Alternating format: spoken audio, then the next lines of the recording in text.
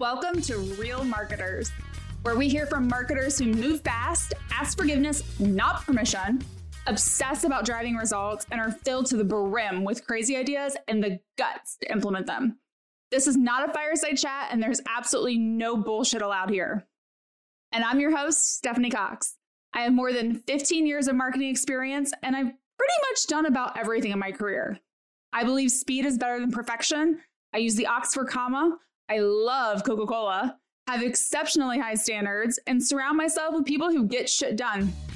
On this show, my guests and I will push boundaries, share the real truths about marketing, and empower you to become a real marketer.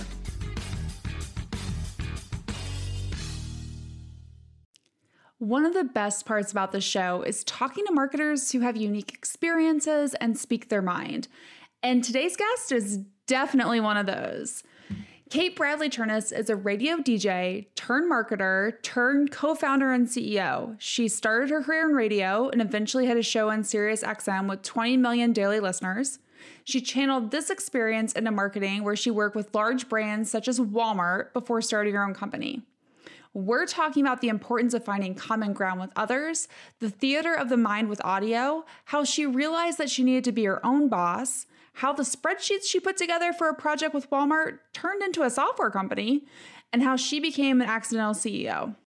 So all my listeners know I love to ask kind of an unusual first question, which is, tell me something that few people know about you. Yeah, so I was literally just writing about this. And the thing is that I'm not a people person, and I really don't like social networking at all. So like Me either. You don't? No. That's why we're behind the mic, right? Right? Well, everyone's like, don't you miss events? And I'm like, no, I don't. Yeah. Like it's the small talk. It gets to be really intense. And you have to put, this is how I feel. I feel I have to put on a persona to go to that event, right? Yep. That chick is not the person who sits on the couch and watches TV with my husband later.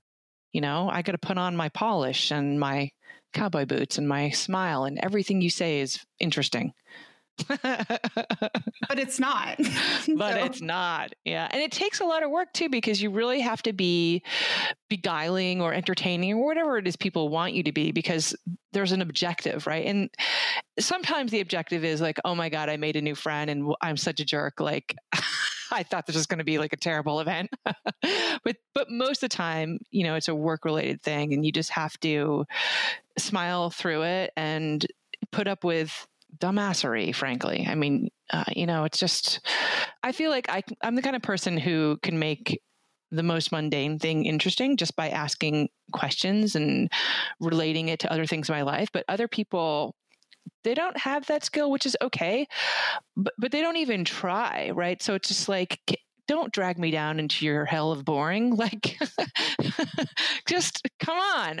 There has to be some way we can find each other. And then the other thing is, like, we were at a dinner, right? Now I'm going off on this. You didn't mean this, but like, we were at a dinner once and there were 6 people invited, and on paper, everyone there should have been really interesting. And I'm interesting. I was a rock and roll DJ broadcasting to 20 million listeners a day, for God's sakes, in my other life, right? And my husband, guitar player, his band was our favorite record of the year. One of our mutual friends, Joan Jett's guitar player, calls him the best guitar player in New York back in the day. And he goes like, so, and we're interesting. We have to be interesting.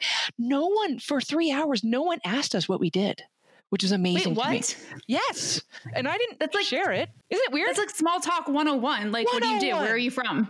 Yes. And like the people, I'm not even kidding. We talked, here was one of the conversations was go around the corner table and talk about your most terrifying dental appointment. Like, honestly, I'm not even kidding you. And I was just like, what? Right? I don't want to talk about the dentist at dinner. I know it was, right? And it was even worse than that. It was like they talked about the surgery down, and there was a hole going down the tooth thing and whatever. And then someone else was like, oh yeah, well I had this thing. And I was like, I couldn't even, I just was like, and we couldn't eat fast enough. And I felt really bad, but I didn't feel that bad. I'm telling you about it now. That's the thing though. So what we're trying to say here is like, it's so easy. This is good because we're also briefly talking about politics before we came on. Common ground is everything, right? Like I don't vote the same as my neighbors, but I love my neighbors. They are wonderful people and they love me because we are able to see through that bullshit and find the common ground. Right? Like the church down the road here, it's not my church because I don't go to church, but I love this church because they always have great signs. One of their signs like earlier this year was tweet unto others as you would like to be tweeted. Oh, I love that. That needs to be on a shirt. It's awesome. And then the one right now says, love thy neighbor, them too. It's awesome. Right? Yeah. Well, no, you're right. Common ground. It's like so important. And I think what sometimes people think about is they're like, oh, well, you're from like a different part of the country or you have a different background. I'm like, what do you watch on Netflix? Because I bet we watch the same shows and we could talk about that for a while. There you go. Like we were just talking about the weather. So I interviewed Apollo Ono, you know, the 8-medal superstar Olympian. First of all, he is so hot. I know this is like totally important inappropriate stuff. I mean, but oh my God, he's just wonderful. Literally during the interview, I couldn't help myself, Stephanie. I was like, can you just say my name a couple more times? Because he's so great.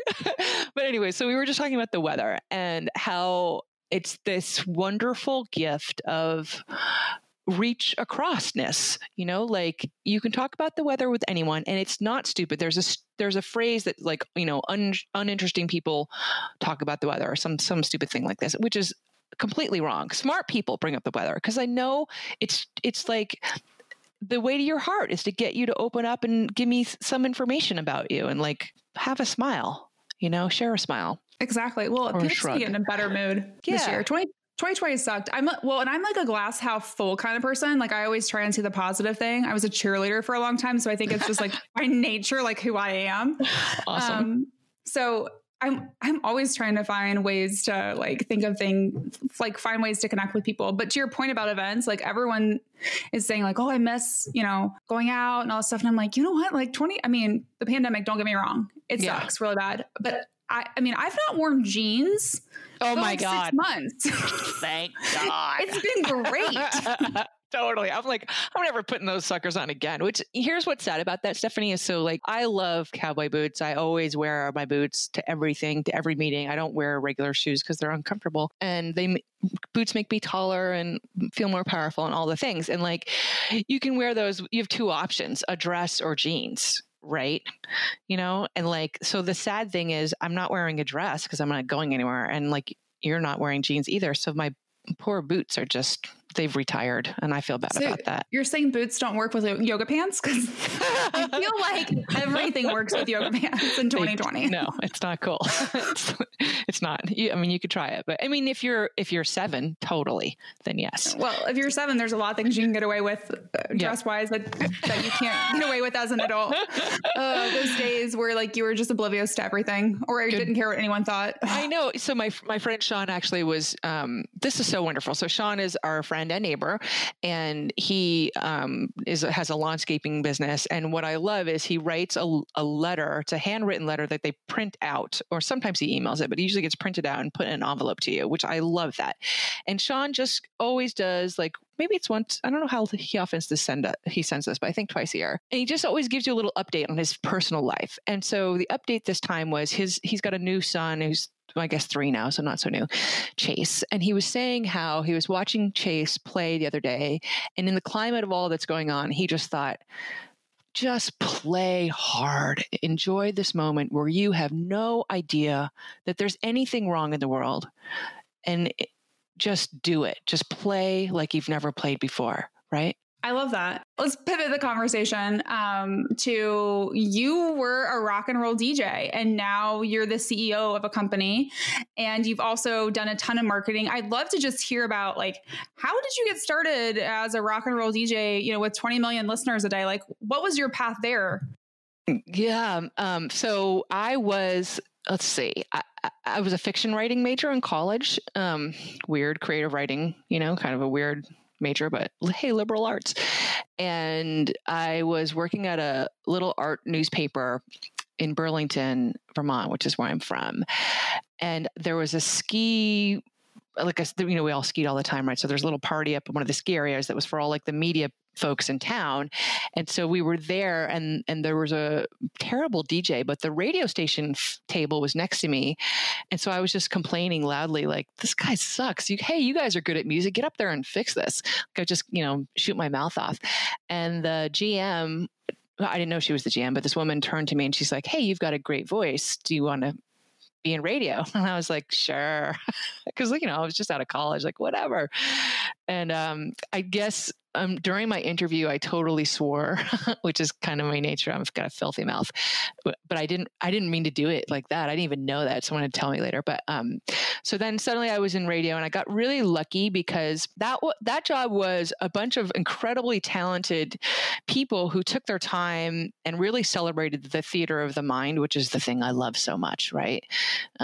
So Stephanie, that's, for folks who don't know, that's this act of that you can't really get from TV. You can get it from reading a book or from listening to audio like this, or music even. But your mind has to do some work to get the story, right? And there's an untetheredness to it. And so you allow for the other person's theater of the mind to be part of the experience, right? Like, I can't control everything you imagine me to look like or be like, or all those things, right?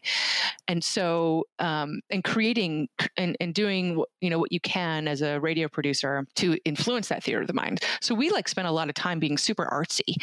And I used to make segues. This is real radio, where I chose the music, and I cracked the mic and I messed up.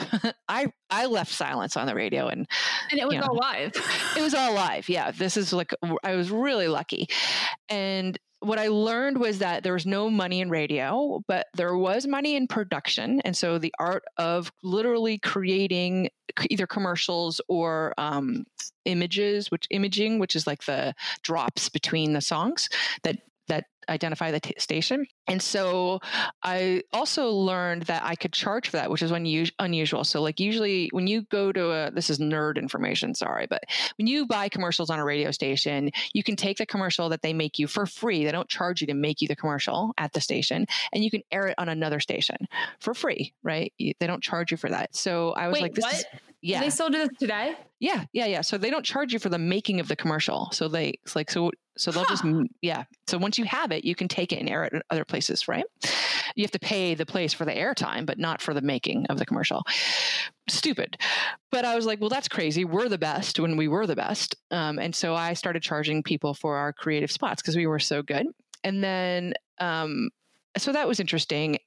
And I just, a friend of mine, so I worked with Phish was the headquarters of Phish, PHISH was in Burlington. So I had some friends who worked there, and one of them was like, hey, have you heard of this thing, XM? And I was like, no. And I'd been to some other stations at this point. I'd been to WYMP in Pittsburgh, and I'd been to North Carolina. So I'd been around a little bit, and it was clear that I was a bit of a renegade. They had a conglomerate of stations where there was country, classic rock, jazz, and then they had this weird little format, AAA, which is my format, adult album alternative, which is like NPR music, basically, and artsy. And so we were kind of the odd fitting ones. And, I'm irreverent as heckfire, and I didn't have my nails painted, and I swear like a sailor, and all the things. My friend from Phish had told me about XM, and I just happened to know some people who got me the interview. And anyways, I got to XM, and that was a crazy journey because I got to the show. I was at the best place everybody in the whole world in radio is trying to get there, right? And I don't know how I did, honestly, because they had pulled together all the best DJs across every format that had been around for years and years. And that wasn't me. I mean, I was young. But I just had the balls, I guess. And when I was there, so radio, as you can tell, is super boys club. I mean, it was sexual harassment centuries of sexual harassment. But I didn't even know that was wrong. Cause like I said, like there were meetings at strip clubs. I mean, that I knew was wrong. Cause I was like, here's why. Cause I was like, I'm not eating the food here. This seems disgusting. Right? It was so weird. But what I did know was wrong for sure was, like I wasn't getting credit for my ideas, and there was this constant struggle. Like I had to fight to get the same recognition as the guys. There were obviously way less women there. And that was really annoying to me. Like didn't seem like any upward mobility unless I wanted to like slog, through an unfair sort of slogging. And my body started screaming at me, Stephanie. So like, I just had all these physical ailments like on top of each other. And then it got so bad that I was actually physically disabled. And oh, wow. But I didn't look disabled. And so they didn't believe me. And so so I can't, till this day, I can't type or touch my phone without extreme pain. I have what's called a partial permanent disability. So I talk to my computer all day, which is why I have this Sennheiser mic on. And I use a stylus to touch my phone. And so I hired my own intern because XM wouldn't hire somebody for me because I couldn't type. And so and then I found this software, Dragon Naturally Speaking. And so I couldn't pay the coach to help me learn it because it's like learning a whole new language. And I paid her in CDs because I got them. I had CDs. Yeah. Thank God. She liked my kind of music. And it was it was terrifying. Like, so I couldn't do something the whole world did, which is like use the internet. Are you kidding me? Yeah, that's crazy. Well, it's crazy. And I'm kind of like, but it's also like, to some extent, like, did you think it was like, looking back now, did you see it as like a blessing almost that you went through that? In 100, exactly. Right. So, and for so many reasons, like number one, I still talk for a living. Isn't that ironic? Right. But what I do every day is I hear how I talk. And so I'm very clear on that theater of the mind, what you're on the receiving end of. I have a much better insight. And so that's why I'm a better marketer. I'm a great writer. I'm a great marketer because I have this understanding of what you're hearing. So this is the tie-in, by the way. So there's a neuroscience of listening to music where your brain must catalog and categorize every single song you've ever heard when you hear a new song. And it's just running through all that library of music, trying to place this one. And so by default, you are experiencing nostalgia. Your memory banks get tapped, right? The whole time through. Now your voice itself also has a frequency. It is a note, same kind of idea, right? So I like to think about like, how can I use this note to get you to access that nostalgia to discover something new, which is, by the way, also around the music I used to play. It was old and new together and album cuts and all these things. And my job was to get you for me to place something unfamiliar, couch it inside something familiar, right? Which is what sales and the weather is all about, right? All the things we were talking about here. Yep. This is that common ground, And so because I have this weird advantage. The other thing too is what it prevented me from is I don't react to email anymore because I'm not touching it. You know what I'm saying? I need to do this. Hold on. Tell me more about this. Cause like, I feel like my inbox is like the inbox and now Slack are like the biggest stressors for me. Totally. Like I turn off all of my alerts and alarms because I literally just can't touch the stuff, and I can't be bothered by it. And it was stressing me out too, like in a million ways. So like I have an iPad, which I can touch my phone with a stylus, right? Or my iPad for like a limited time. And on my iPad, there's no email and there's no social. Like I cannot do any work on it. I've got that only for like when I feel like doing Pinterest or something like that, right? I've had to separate these things.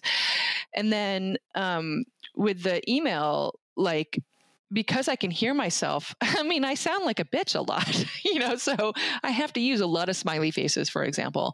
And I use a lot of exclamation points and emojis too. I can't help it either. Yeah, you have to do it. And it's so, it's very powerful, by the way, when you can control. So the thing about having a microphone, which from this podcast, is you are in control. This is your show, right? But it's also your job. The onus is on you to make me feel, me the listener, not me the guest, as though I have a voice, right? That's how when you're good at your job, that's what you do. So there's a two-way street kind of thing happening, right? So I think about all the time, like, how can we do that in writing? How can AI replicate that, which is, what Lately is about. And kind of get you to this place of where there's the theater of the mind, the human connection, and it's a combination of familiarity and newness, and that common ground and the weather and all these things, like, into one fabulous cornucopia of, magic. So this experience, and then you started getting into marketing, like how did that transition happen? Like, what did you feel like you could, in addition to the stuff we're talking about right now, like, how else did that influence, like, how you just even think about talking to people and messaging to different users? Yeah. Well, so from radio, by the way, so I moved to another music related company from XM. And the same thing started to happen to me. There was a boys club. I was shit on, like, the whole thing, and I couldn't figure it out. And, like, of course I didn't look, disabled in any way. So, like, there was no flexibility or understanding of whatever my needs were. But also, I was also a terrible person. I had just come through a shocking experience. I mean, it was a hostile work environment. It was so threatening. And I had panic attacks, like, all this stuff. And I wasn't dumb. I was trying to do all the things I could do on my own to help myself. So I was in therapy. I was getting massages. I was looking at all kinds of alternative medical care, like everything I could possibly do on my own thing. And it wasn't enough. And even changing the jobs wasn't enough. But I knew I had the wherewithal to, like, help myself in some way. And so my dad, one day, I was up there visiting. I was in Vermont and trying to escape from my life, which is what I needed to do so badly. And I smoked too. I was just, like, love smoking, and I was just smoking like crazy because I was so toxic. And my dad shook me by the shoulders and he said, "You can't work for other people, and there's no shame in that." So that was pretty intense because he got to the heart of two things, which I couldn't even see. Right. So the first thing is I felt shame. That was the thing that I felt so badly, that I was disappointing my male bosses. Okay. It was my fault, right? That's what I felt. And then, number two, I didn't know that you couldn't work. I couldn't work for other people, and that it was okay. I was like, oh my God, I don't have to fit into this whole system. Yeah. Like, I can be my own boss. What? Exactly. Yeah, I didn't know that. So that was a good catalyst, right? And then because you asked how, so I'm telling you how. My boyfriend, who's now my husband, he's very thoughtful and kind. He went straight to Barnes and Noble, because we used to go to bookstores, and he bought me The Art of the Start, which is Guy Kawasaki's startup book, right? Yep. And right in the first or second chapter, Guy says, "Don't make a plan, just get started." And I put down the book because I was like, well, what am I wasting my time with? Why am I reading this book? Let's roll, And then I was reading a self-help book that was so stupid. And, like, I couldn't believe, I was, like, gagging reading it because it just felt so inane. But what it did was remind me that, in fact, I was toxic. Everything coming out of my mouth was like, I hate my life. I hate my life. I hate my life.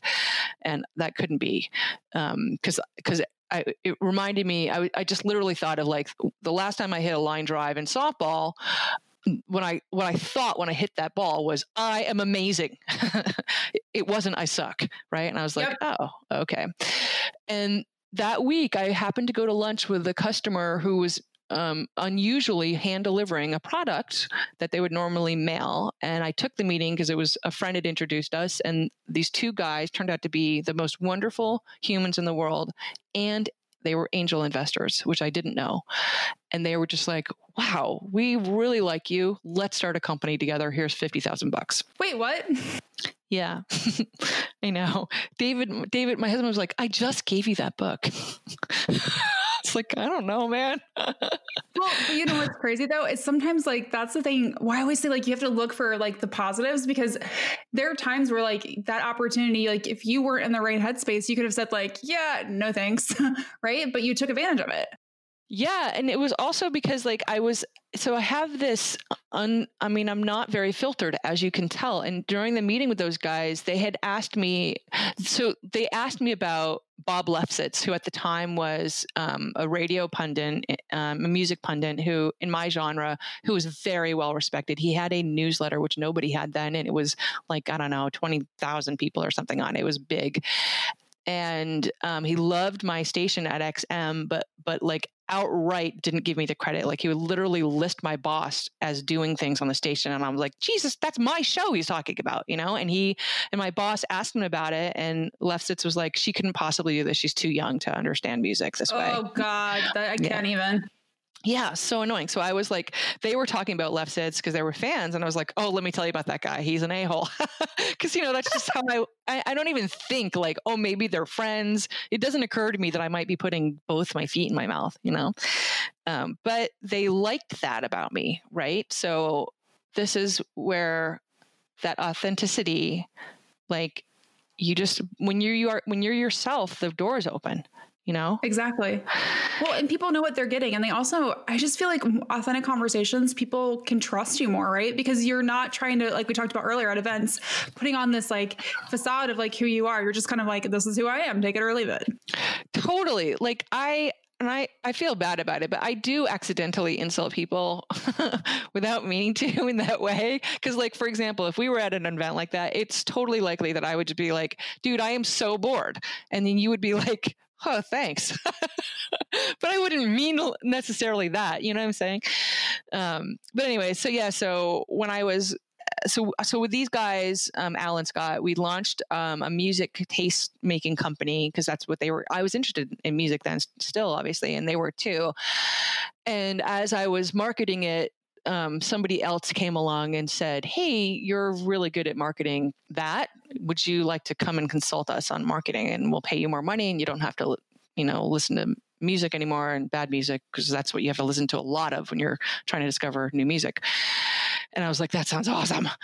And so we pivoted the company and I had an agency and essentially my first client was Walmart.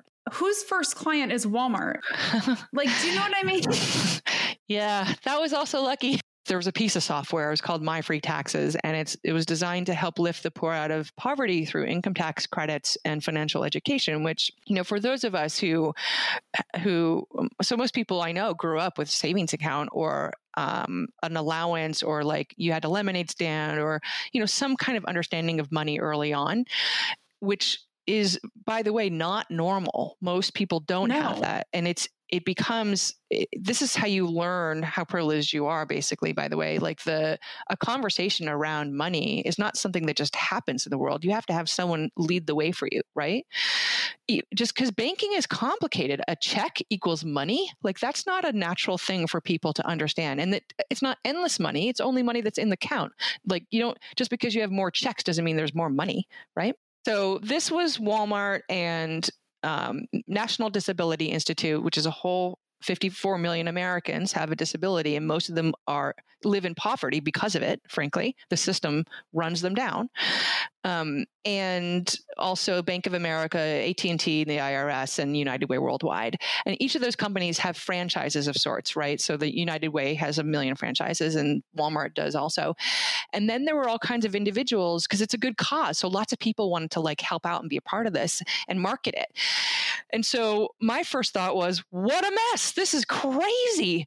And so I just built a spreadsheet and for my own mind, just started organizing everything that came across my desk. So maybe it was like, okay, here are the, Walmart has, I don't know, remember what it was, like 1,200 stores participating. I need a Facebook link to all of their stores. Oh, nobody has that list? Jesus Christ, let me make it for you. Or like, all right. So how does no one have that list already? Yeah, they hadn't thought about it. I mean, this is like 15, well, I guess it was about 15 years ago, 12 or 15. Yeah. So that hadn't occurred to them, but also I thought the same thing. Like, how can that be? Because they weren't thinking about unifying the marketing and that everyone had to be on the same message like we know. But still, Stephanie, most people don't know this. I know how. It's kind of still like to this day, like I'm still surprised when I talk to enterprise marketers and I'm like, what do you mean you don't have a list of like insert like all of the websites that you own? I don't like, I don't understand. How can it be? I don't know. I mean, so ironically, now as a startup entrepreneur, there's a million things that I don't do that I should do, but it's because, my ass is on fire all day long. So maybe that's why, but who knows? But yeah, so my spreadsheet system ended up getting us 130% ROI year over year for 3 years is the quick summary of that. And, but I mean, I'm not going to go into detail, but a couple of things that were missing that I helped us figure out, which was one, what you just pointed out, consistency, right? And how important that is for everyone to be on the same page, because when we're on the same page, we're mighty, right? We're really mighty all together, right? And this is, by the way, how underdogs can act like big dogs, is just by unifying the message and their muscles. And also there was a waste of content. So there was lots of content being created. Now we call it long form content now, but before it was just like blogs, podcasts, videos, radio interviews. There was all this stuff happening willy nilly, blah, blah, blah. And like, maybe it would just get one shout out on social, or maybe someone would put it on a website, but there's like nothing happening. And I was like, this is an email. That's it. Exactly. Like, so let's unlock that. That's, we spent 4 hours writing that blog. Let's do something with it. So I took a blog and I looked for all the great quotes that were inside, because the title was boring as hell. It was like, Walmart creates tax prep software for people with disabilities. No one cares about that, sadly. Right. But the quote that says like, we gave Sarah got $2,000 and can now finally buy the car so she can keep her job. That's interesting. That's emotional. To people too, right? Like if you're in that situation, you can relate to that. It speaks to everyone. That's right. Because there's sympathy and empathy. That's right. Back to common ground too. Common ground. It's so easy. Like, so like, if you had one blog and there were 20 quotes, now we got 20 social posts. They're all interesting. They all can drive traffic back to the same place. I can spread them out, 3 times a week, and no one's going to say that they seem redundant, because they're not. It's not the same quote. It's not the same post, So anyways, so as I was doing that, I started using my spreadsheets for all my other clients, and they worked. And somebody else came along, my friend Steve, and now my co-founder. And Steve is a serial entrepreneur and an angel investor, and had been in startup land for a while and had an exit before. So he knew the game, and he'd had some failures too. He knew the game really well. And he was like, hey, I just need to see your spreadsheets. Let me look at your spreadsheets. And so he's always asking about my spreadsheets. And I was just like, you're annoying me. Like, why do you like spreadsheets so much? What's with you? And he used to drive from New York to Vermont. He would drive right by my house here in the Hudson Valley. And so he would always stop by for dinner and was always asking to stop over. And he was nice. Like, we got along, we were friends. We'd make him dinner. And then one day he was like, we just need $25,000 and we'll build some wireframes and we'll automate your spreadsheets because everybody needs this. And I was like, what? Okay. I don't even know what a wireframe is. Like, you're not speaking my language. Don't touch my spreadsheets because they're awesome. What are you, crazy? And C, $25,000. Like, I've worked my whole life. I'm buying my first house with that 25 grand right now. Like, you're crazy, right? Like, I don't have that kind of money. So he pulled the money out of his own pocket and brought along Jason, who's now my other co-founder, one of them. And they came to my house on a Sunday night. It was a Sunday night after Christmas. And so as a consultant, I only got vacations when my clients had vacation. So I was on vacation, and it was Sunday night, 8 p.m. I'm like half into 2 glasses of wine. I was like, what? Get away from me. And they delivered the wireframes, and I was like, oh my God. And Steve likes to say that I was much nicer to him after that because I got it, So what was that like to see something that like you had been working on for a while turn into a company when you had no intention of it becoming at least a software company? You were just using it as like a tool to help you do better in your consulting work. Honestly, it was so weird. I still didn't even understand what the wireframes totally were or what I was selling at that point, because at that point we had to start pitching investors. So for the first 6 months, we raised $250,000 by October, which is pretty great. on ideas, basically on total bullshit. I mean, you're just winging it and you don't know what you're talking about at all in any way. I mean, I really didn't. And because I couldn't even still imagine it. And because it wasn't built yet, there wasn't a thing to imagine. We were just literally talking about this idea. And then, Stephanie, it wasn't AI and it wasn't about writing. It was about organizing, because that's the fundamental thing I had done for Walmart was pull together the pieces, right? And give us that insight, more or less. So that's what's been the most exciting thing, is it's morphed so much over the years, and it's morphed for a couple of reasons. Because I paid attention. Like, we had customers and we saw what they liked and didn't like, and it was really easy to see what they liked. So do more of that, duh, right? Yeah. But putting our own words on it has been very difficult. Like, even to this day, it's hard to describe, what Lately does. Because that's like the bane of your existence, right? The shoemaker has no shoes, as marketers. So I hate that, but hey, whatever. It's part of the game. It's all part of it. Well, you mentioned one of my favorite buzzwords. So AI, which I feel like is, like everyone's like, well, AI and personalization and insert new buzzword. And I'm like, but when you say it, what do you mean? Tell me. So you got to tell me what you mean by AI. Sure. Cause to be honest, in the beginning, there was a little bit of bullshit, because we learned what everybody learns, which is like, oh, people are calling this AI and it's getting a lot of recognition. And so we should label it as well. But then I had to look into really what the AI was. So as I've learned, there's two kinds of AI. There's pseudo and authentic. And pseudo AI is when a human still has to push the learning forward. Like the machine actually doesn't get smarter on its own. There has to be some human dragging it forward, right? And then authentic AI is when they did actual machine learning. So in the life of AI, I think it was born in like the 1940s or something like that. But on the grand lifespan of where it is in the world, if it's a human, we're like a 6-month-old toddler, not even a toddler. So we're a 6-month-old baby. If all of AI, not Lately, but just generally, which means we're far, far away from any kind of movie types of things. But for us, I mean, what we do is, and this is really important because people are so excited about the automation, they forget the AI, which is actually the true real innovation. So Lately we'll take a podcast like this and automatically transcribe it, and then automatically take the transcription, find the best quotes, and then parse up the quotes with the video. So if we were recording video, right? So you're going to get hundreds of mini movie trailers in a few minutes. But the way it knows what to pick is because it automatically studies your analytics and in real time. So it updates every day, and it learns what your customers will like, comment, and share. And it builds a writing model based on the words that you write, like literally, right? And so that's really important because it's pre-testing. It knows what's going to work before you get it. So that's like, it's like Netflix, Stephanie, right? So Netflix has been, we talked about them earlier today. They know everything about me and what I like. They do. Right. Exactly. So when you first started Netflix, they started to learn what you liked, and then they recommended relevant content based on the data they learned. Then they got very smart and they said, well, now that we know what all you people like, we're going to build original content based on that data.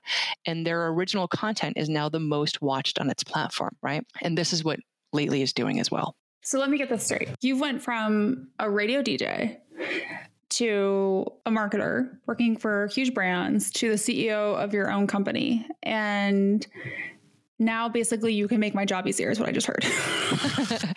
Yeah, that's right. So my job is to do essentially what I did for Walmart. Like you can do what I did for Walmart for way, way less, a fraction, pennies. Right? Like, so I charged Walmart, it's like $140,000 of that billable or something like that. And I spent 3 years doing that work by hand. And you can do it for like $300 and 5 minutes. So would you say like you're an accidental CEO then? Like you weren't intending to be a CEO of a company and employ other people, but it kind of just all worked out that way. And now you're in this situation where clearly you're happy doing what you're doing. I mean, I'd say I love that term, by the way, like cool hashtag, accidental CEO, but it couldn't be because like by nature, I am bossy and by nature, I am risky, right? I was, and by nature, I love the pirate ship. So whether it was being a line cook, not a Waitron, a line cook, and rock climbing and radio, like I like all these pirate jobs and entrepreneurship. This is it's again cliche. It is a roller coaster, but I'm driving my own roller coaster, right? So if I didn't love the downs as much as the ups, I wouldn't do this. So like there's no accident in that, right? I choose this. Common ground. It came up so many times during my conversation with Kate, which illustrates its importance in really everything we do and how easy it is to find common ground with someone if you actually just try. When you think about this from a marketing perspective, it means that you should be able to find common ground with your target audience, no matter your experience. Whether you're marketing to marketers, IT, doctors, lawyers, it doesn't really matter, just even consumers. If you can find common ground between your brand and messaging and your target audience, it's going to help you get better at creating compelling messages that really are effective and drive results for your business. So make sure you're out there constantly thinking about what that common ground is between you and your audience. You've been listening to Real Marketers. If you love what you've heard, make sure to subscribe, rate, and review our podcast. And don't forget to tell a friend. All of this marketing goodness shouldn't be kept a secret.